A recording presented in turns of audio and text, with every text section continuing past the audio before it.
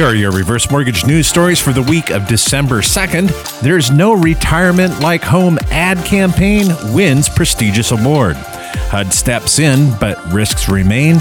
And there are two sides to every story. You are listening to episode 594 of HECM World Weekly, the nation's only weekly broadcast for the reverse mortgage professional. One cannot underestimate the importance of humor when it comes to advertising. Canada's Home Equity Bank announced last week its There's No Retirement Like Home campaign won a gold award for brand building in the financial services category at this year's Canadian Marketing Association Awards. You could say it's somewhat similar to the Clio or Addy Awards here in the U.S. I would encourage each of our listeners to go to YouTube and search for Chip Reverse Mortgage Commercial, feeling pressured to sell your home, and you will be impressed. Now, the ad did avoid any ageist or stereotypical senior tropes, said the press release. This is not the Canadian Reverse Mortgage Lender's first award for its There's No Retirement Like Home campaign. It's been previously recognized by the Shopper Innovation and Activation Awards with 3 bronze awards in innovation, reinvention, and targeting categories. To many older Americans, a reverse mortgage seems like an attractive financial product to help them afford increased living and health costs while staying in their family home. So begins a commentary written in Law.com last week. It adds, however, seniors who take out these loans can still lose their homes to foreclosure during their lifetime. And widowed spouses of a reverse mortgage borrower find themselves at even a higher risk of foreclosure. While the Department of Housing and Urban Development has announced encouraging changes, says the column, to protect widowed seniors, risks do remain for this vulnerable population. Now, the protection being referenced is, one, the original code for the home equity conversion mortgage is found in Section 417 of the Community Development Act of 1987. It actually codified the creation of the reverse mortgage. It states the obligation to repay the loan is deferred until the death of the borrower and their spouse. But then in 1996, HUD changed that language to defer the loan until the death of the borrower. A big difference. Well, the result was years later, we had ensuing lawsuits, and that led HUD to develop the Mortgagee Optional Election, or MO, in 2015 for qualifying non-borrowing spouses of loans that were originated before 2014. But the challenge was the timeline that the grieving spouse had to meet the obligation to show, quote, good and marketable title to the home.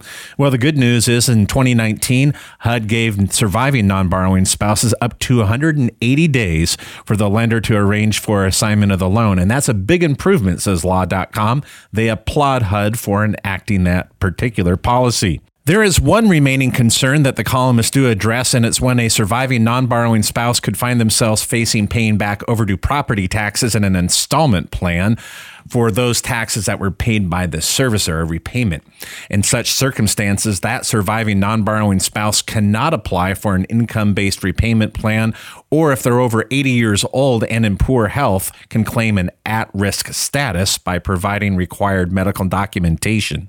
Now, I would add, all things considered, HUD has made tremendous strides in improving their protections for all spouses of reverse mortgage borrowers. There are two sides to every story. A November 27th column on Pittsburgh's Action News 4 website recounts the story of the pitfalls that could be found when unwinding a reverse mortgage after the death of a borrower.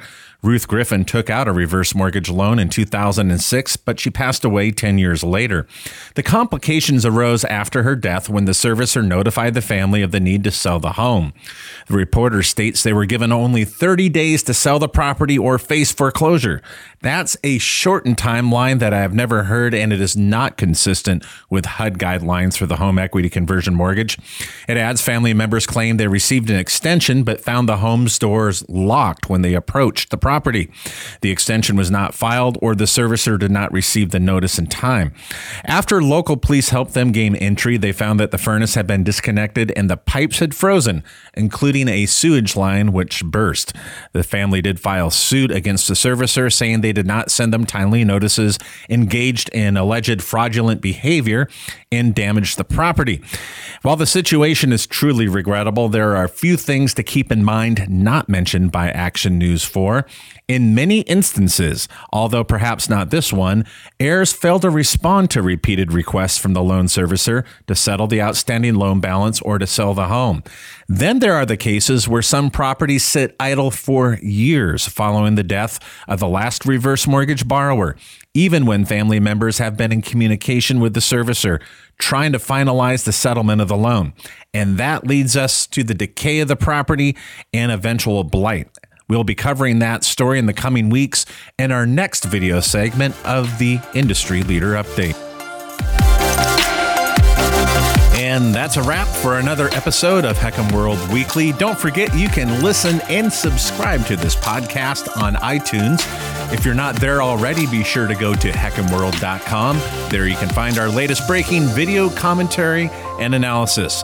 Thanks again for joining us, and be sure to return next week for more reverse mortgage news on the go.